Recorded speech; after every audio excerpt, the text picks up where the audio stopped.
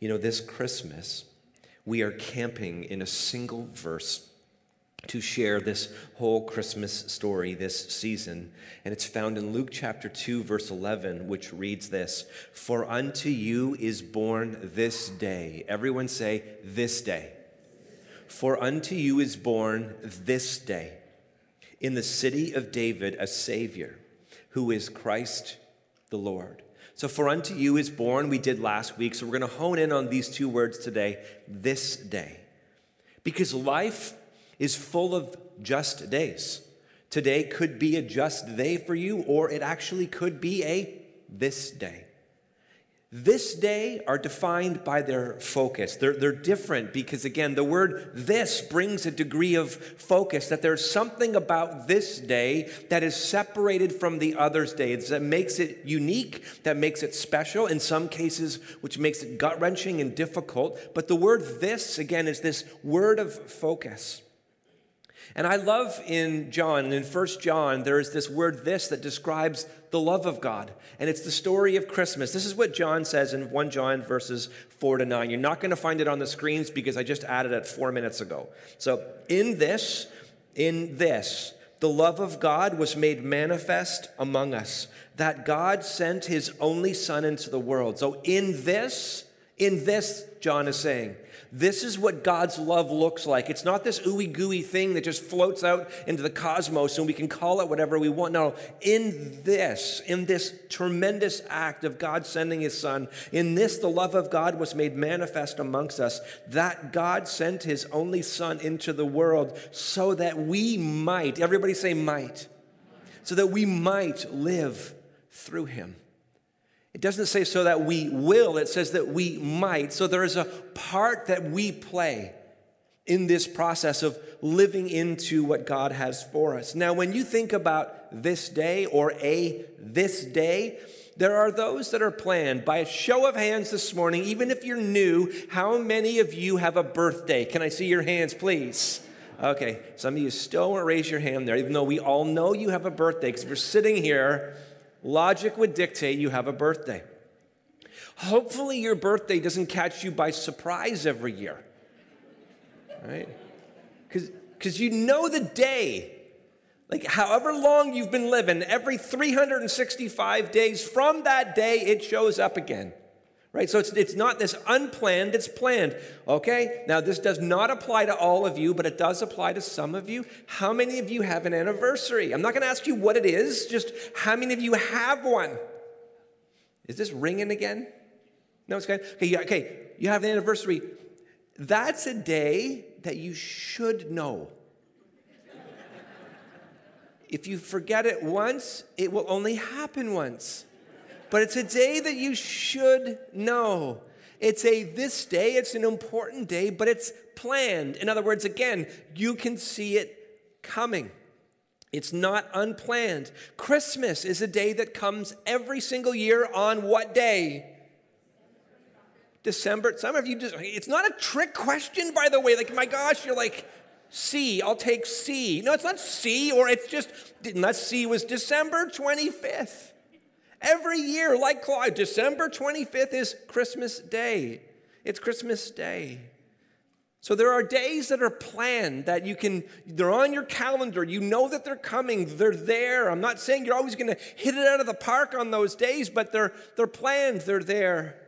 There are those types of this days. So if I go back to the anniversary just for a moment, again, if your anniversary is a planned day, but how many of you know that the day you met your future spouse was an unplanned day, but a significant one? Now, unless it's an arranged marriage, then it's a planned day, and that's a different conversation, okay? That's all around the world. There's two types of marriages, planned and unplanned, but most in North America, or I shouldn't even say most, but many in North America, their life is the day you met your spouse. You didn't know that maybe you met the person of your dreams, even though maybe you desired it. I've told this story a million times. I told it recently, and I'll tell it again. When I met Lori, I saw her walking across a football field, and I said, there goes my baby. No, I didn't. But I remember driving away. I met Lori when we were 16 and nothing happened. And so I remember driving away in the back of a Dodge Caravan with my friend, and his sisters were driving, and they put on a CD, because those were real back then. They put on a CD of Phil Collins. That is the worst music to listen to when you're sad, by the way. And they're playing Groovy Kind of Love. And I promised my little heart, and I said, next year, if I come back to this camp, I will walk across that field. And that next year, I saw her again. And I said, this is this day. This is the day the Lord has made. And I'm going to rejoice in it. And I'm going to make her glad. That's the complete wrong context for that verse. But I said, Lori, and a couple of days in, I said, I love you. And she said, that's nice.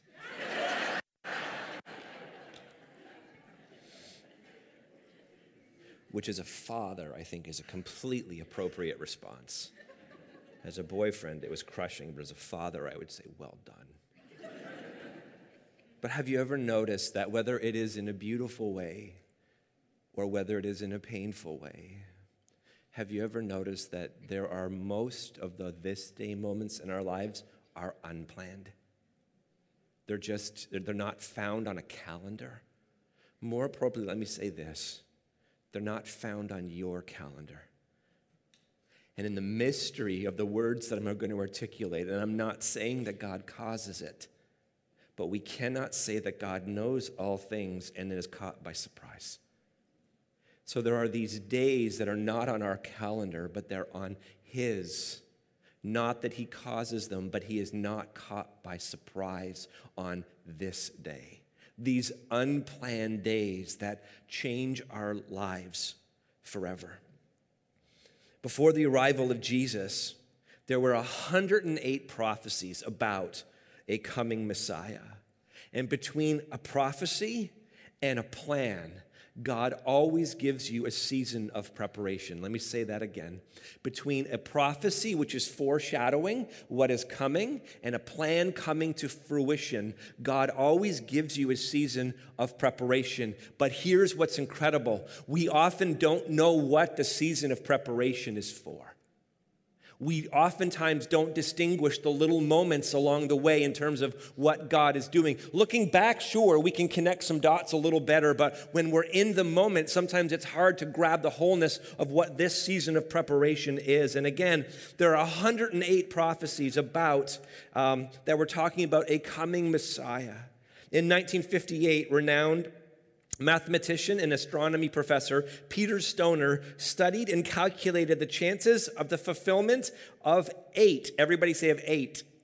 So first of all these messianic prophecies. And what he found is the probability of 8 out of 108. Not 108, but 8 out of 108. The probability of all of those to come to pass in a single person was 1/100 quadrillion. That was the probability of it happened. And here's what I need you to know, that God did not fill 8 out of the 108. He fulfilled every single one of them in the person of Jesus Christ. Because there's something about God and odds that don't seem to jive. Because there's our plans, there's our calendar, there's our timeline, and then there's His.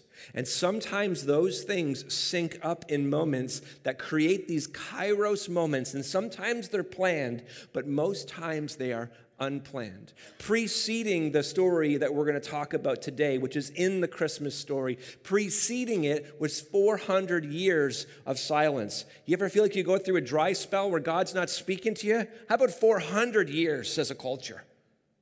In that moment, standing on the word of who God has forever declared Himself to be.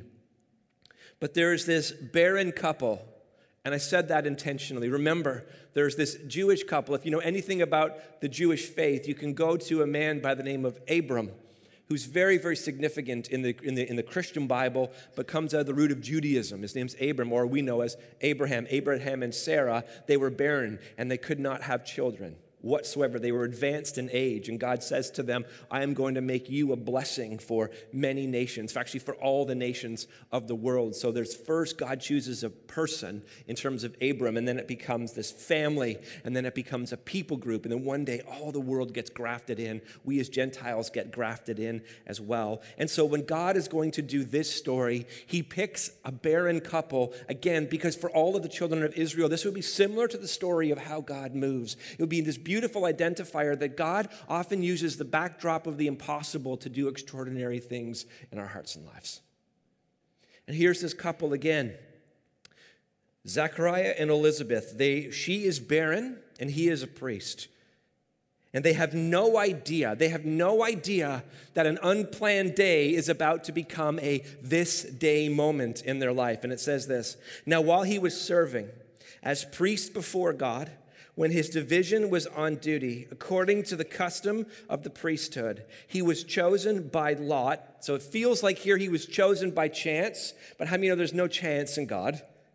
He is chosen here by lot to enter the temple of the Lord and to burn incense. That's what it says in Luke chapter 1, verses 8 and 9. And as I said a moment ago, God often uses the backdrop of impossible and ordinary to move in extraordinary ways. And Zechariah was simply doing his job.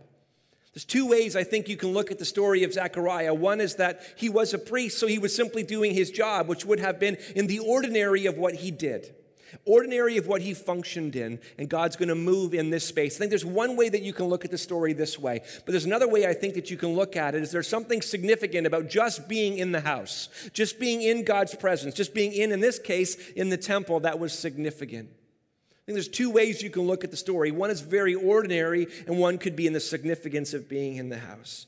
But Zechariah was simply doing his job like you and I do every single day. Your job may be to go to school. Your job may be an actual job or a career. It may be one that you love. It may be one that you hate. I have absolutely no idea. You may be in a place where you're asking God for another job, for an assignment, whatever it happens to be. Again, there are all these things that happen. How many of you in your life have ever had something significant happen to you that was unplanned, but when it happened, brought definition to something in your life? And it's your hands.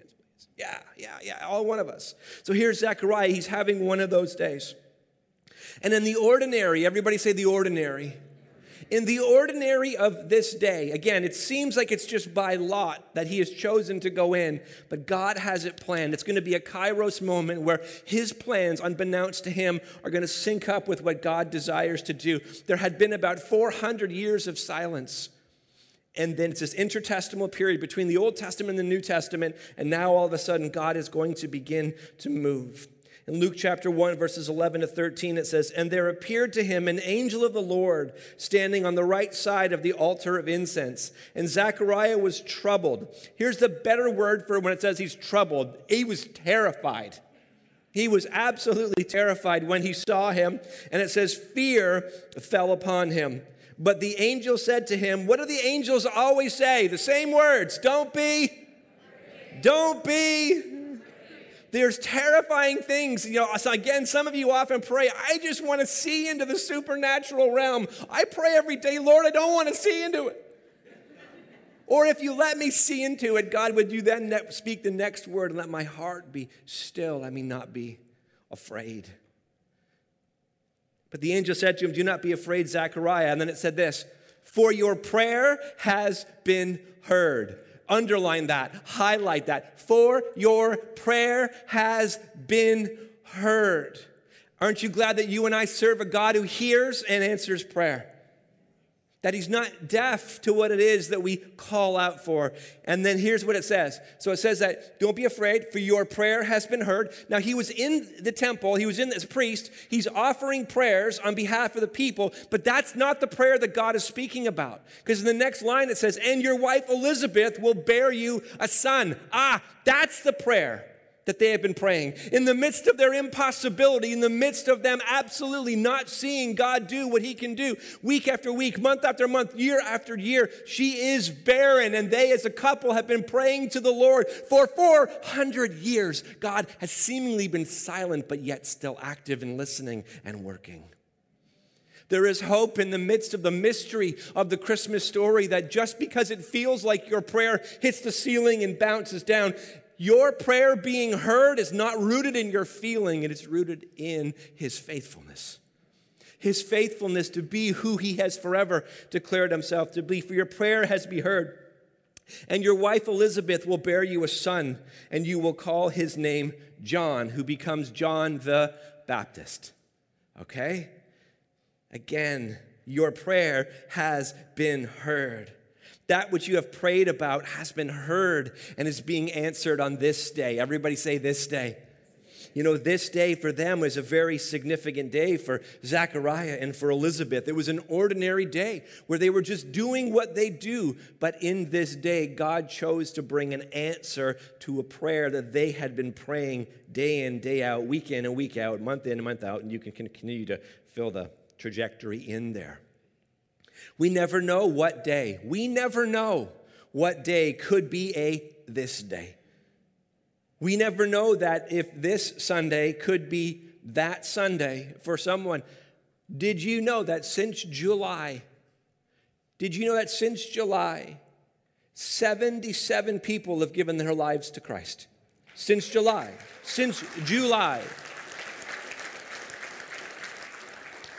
Think back to July. How many services can you remember what we even talked about? Not going to ask you.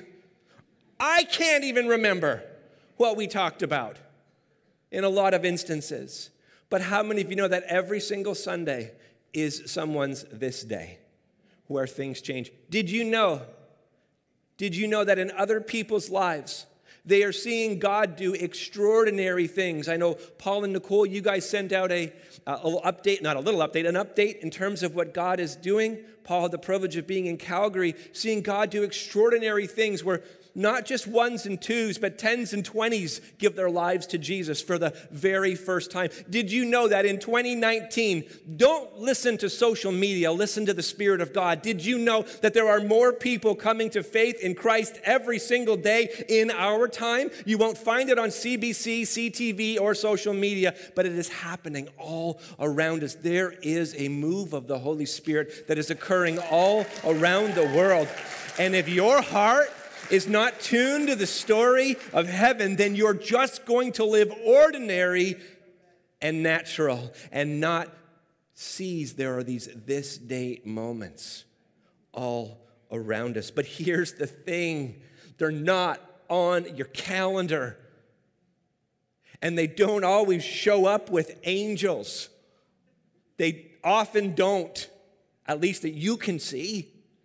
One time I got a flat tire on the 401, and I pulled off, obviously I pulled on the side of the road because I had a flat tire. And instantly, a tow truck was behind me. I know. And they jumped out, changed my tire for free. So nice, right? Let me go back on the road, and then I met Lori in Oakville, and I remember her dad said to me, well, do you think those might have been angels? And I said to him, well, I don't know if it's maybe, but I don't know if only angels are allowed to curse the way these guys were maybe we have that wrong, and it's all good, but I don't think so, because they mention Jesus a lot, but not from a place of worship,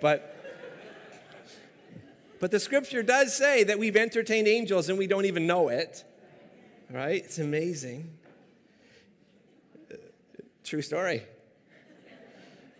Hanging out with some foul-mouthed angels.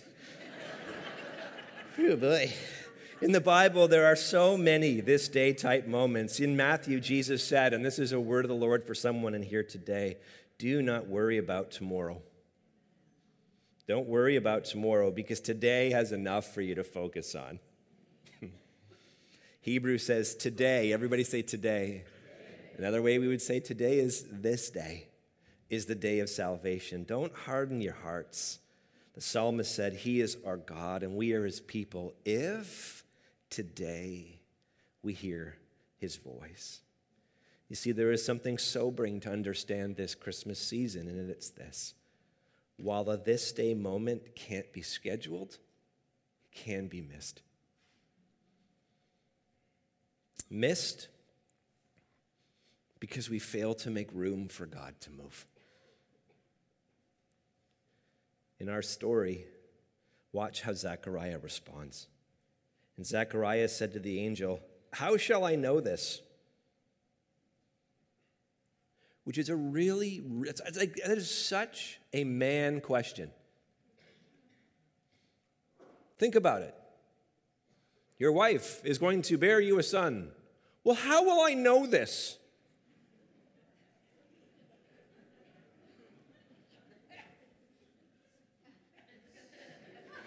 I'm sure the angel paused and went, well, why don't you just wait and see if you can figure out over the next 9 months if anything changes in Elizabeth. Men, we've always been men. And Zechariah said to the angel, "How shall I know this? For I'm an old man and my wife is advanced in years," which he should not have said. He could have stopped that I am an old man. Not politically correct they were back then. They weren't Canadians. They weren't, there's no difference. And the angel answered him, "I am Gabriel. I stand in the presence of God, and I was sent to speak to you and bring you this good news." Everybody say good news. Andy Stanley is a pastor in Alpharetta, Georgia. And many of you grew up, and the central question that you had to contend with in culture was, is the gospel true? And we still have to contend with that question today. But you know what? More and more and more and more and more is being pushed upon the gospel is not just, is it true? Is it good? That's one of the wrestles of our kind, of our time, is this gospel good? And all throughout the Christmas story, you know what you're going to continually see? That it's good news, that it's good news, that it's good news, that it's good news. It's good news. And behold, everyone say behold. Here's what the angel says to Zechariah, "Behold, you will be silent and unable to speak until the day these things take place, because you did not believe my words, which will be fulfilled in" what? In their time, not your time. In their time. And later in Luke, here's what we see Jesus say. We're talking here in this message just right now about missing moments. Here's what Jesus said. "And when he drew near, he saw the city, and he wept over it." Pause. Isn't it amazing that a God who knows all things can still enter into a moment fully and weep? The God who knows the whole story from the beginning of the end still can enter into a moment of humanity and weep. It is why when you see words like this, if you ever utter the words, "God, do you even care? Do you even see?" You need to circle moments like this in Scripture so that you can remind yourself of the truth and the goodness of God. That sometimes he enters into these places, knowing all things, and still weeps. Would that you, even you, had known on this day. Oh, there's another one that Jesus said, it's this day. The things that make for peace, but now they are hidden from your eyes, for the days will come upon you when your enemies will set up a barricade around you, just as Jesus speaking prophetically, and surround you and hem you in on every side and tear you down to the ground. And this was fulfilled, you and your children within you. And they will not leave one stone upon another in you, ... Here's what Jesus said, because you did not know the time, you did not know the day, you did not seize this day of your visitation. In the book of Esther, visitation is understood as for such a time as this. You did not see the preparation that was leading to this moment. In other words, that we can be so conditioned by the ordinary that we can't see the extraordinary. The video that we showed just a few moments ago after the kids did their ba ba ba ba ba ba ba ba ba ba ba ba ba hee hee ha ha, after their kids did all that. Rule number 1 in church life, never follow kids. You'll lose. Weren't they beautiful? Oh, I loved it. Yep. 9 of you agreed. That's great.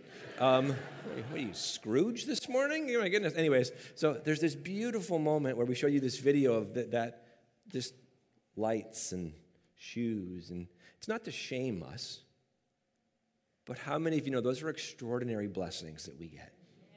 Yeah, it's not to shame us. It's to illustrate not because we're bad people, but because of our humanity, we quickly take amazing things for granted. They just become natural things, ordinary things. We can be so conditioned by the ordinary that we fail to see the extraordinary.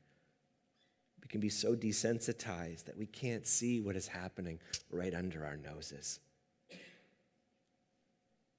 So in closing, which means nothing, how do we not miss these or this day type moments that are unplanned? 2 keys, one from the old and one from the new, both evident abundantly in the life of Colonel Alex Tupper. The first is this: how do you not miss moments? Live honorably today. Respect is earned. Honor is given. Honor is this significant thing that is often measured in very small things. Honor is sometimes holding your tongue. Honor sometimes is not talking to others about it, talking to the person about it. Honor. When we live our lives with honor, it is a season of preparation that oftentimes is holy, that sets apart for what God not only has prophesied, but for what he has planned. In my life, at the age of 22 or 23, maybe 24, I don't remember. I don't remember the specific day, but I remember the day like it was yesterday. I was sitting right where Pastor Laurie is sitting, where I kind of always sit. And we had a speaker who had a prophetic gift. And he was in the church. It was a Sunday night. And he turned and he began to give me this prophetic word. And everybody in the church at the end of the word clapped. And I just felt like, oh my goodness. And he turned to the church and said, I wouldn't clap at a word like that. That would scare the heaven out of me. Now, if you're new to church, you can substitute the word heaven for another word, and that's like the way the Christians kind of shock. But he was basically saying that there's a weight to it. In other words, between the prophetic word and the moment in 2007 where hands were laid upon me, there was this season of preparation. And it was a season of preparation where I can look back and I can see that God was continuing to refine my character, that where I lived honorably, he continued to push, and where I lived dishonorably, he continued to bring correction. Because again, honor's not the same thing as respect. Honor is something that you and I can choose. We can choose to honor other cultures, or we can choose to dishonor other cultures. We can choose to honor authority or dishonor authority. There used to be a time, again, where we could disagree with one another without demonizing and destroying one another. There used to be a time in culture where you could disagree with someone politically rather than putting the F word on the back and then the last name of the prime minister. I don't care what political party you live in, that is a spirit of dishonor in a nation that does nothing but destroy a nation. Nothing. I'm not saying who you vote for. I don't care who you voted for. I'm not trying to get political. I'm just saying there's a way in which we live that is honorable. There is no dishonorable way to do honorable things. And when I looked at the life of Colonel Tupper, he understood this through and through and through, not only as a man in the military, but as a man of God.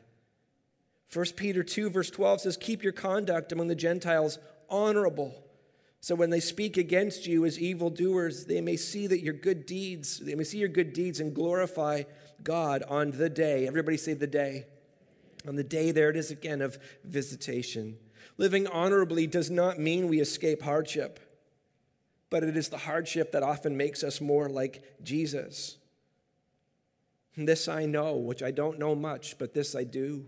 Living honorably makes small degree shifts that make a huge difference over the course of our lives and in our lives. But the final thing I would say is this, and this was evident in the life of Mr. Tupper. He did not only live honorably, he did that. Living honorably is not living perfectly. None of us are capable of that feat. But honor also admits when we're wrong with humility. But the second is this, 2 keys not to miss this day. This last one is look heavenward today. Because living honorably is something that we can do. Looking heavenly positions you to see what God is doing. Because your direction is determined by your vision. Does anybody here ever drive a vehicle? Learn to drive a vehicle? What do they tell you when you're learning to drive? Don't stare at something, because if you stare at it, what do? You drive, you kind of steer into it. Look heavenward so you can steer into it. Our direction, again, is determined by our vision. Watch how Elizabeth responds to this moment. After these days, his wife Elizabeth conceived, and for 5 months she kept herself hidden. Smart woman. Saying, thus the Lord, pause, thus the Lord, who? The Lord has done for me in the days, and it says this, when he looked on me to take away my reproach among people. She has a this day moment where he looks on her. You got it? Let's go back to what we just talked about earlier, though. But the angel said, your prayers have been answered. So there's many occasions where Zechariah and Elizabeth were looking heavenward throughout their lives. In the this day moment, God hits. But in the secret place, in the silence, in the seeming unanswered prayer, this is where it takes faith to look heavenward. 2 weeks ago, I had the privilege of praying for Colonel Tupper in my office. He came and sat down.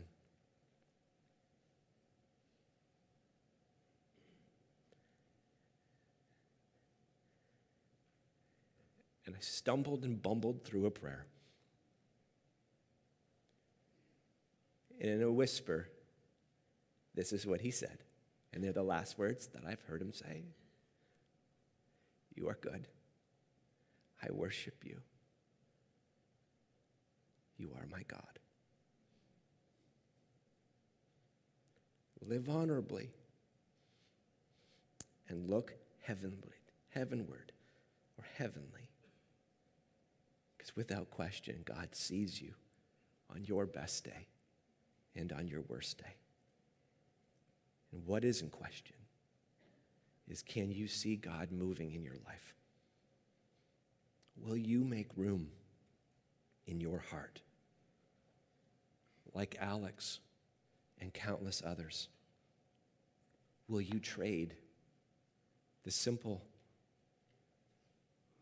ordinary perhaps, of your story? Will you trade it to live for something far greater? And that is for his glory. Zechariah did. Elizabeth did. And so can we, because of the person of Jesus Christ. Will you today make room?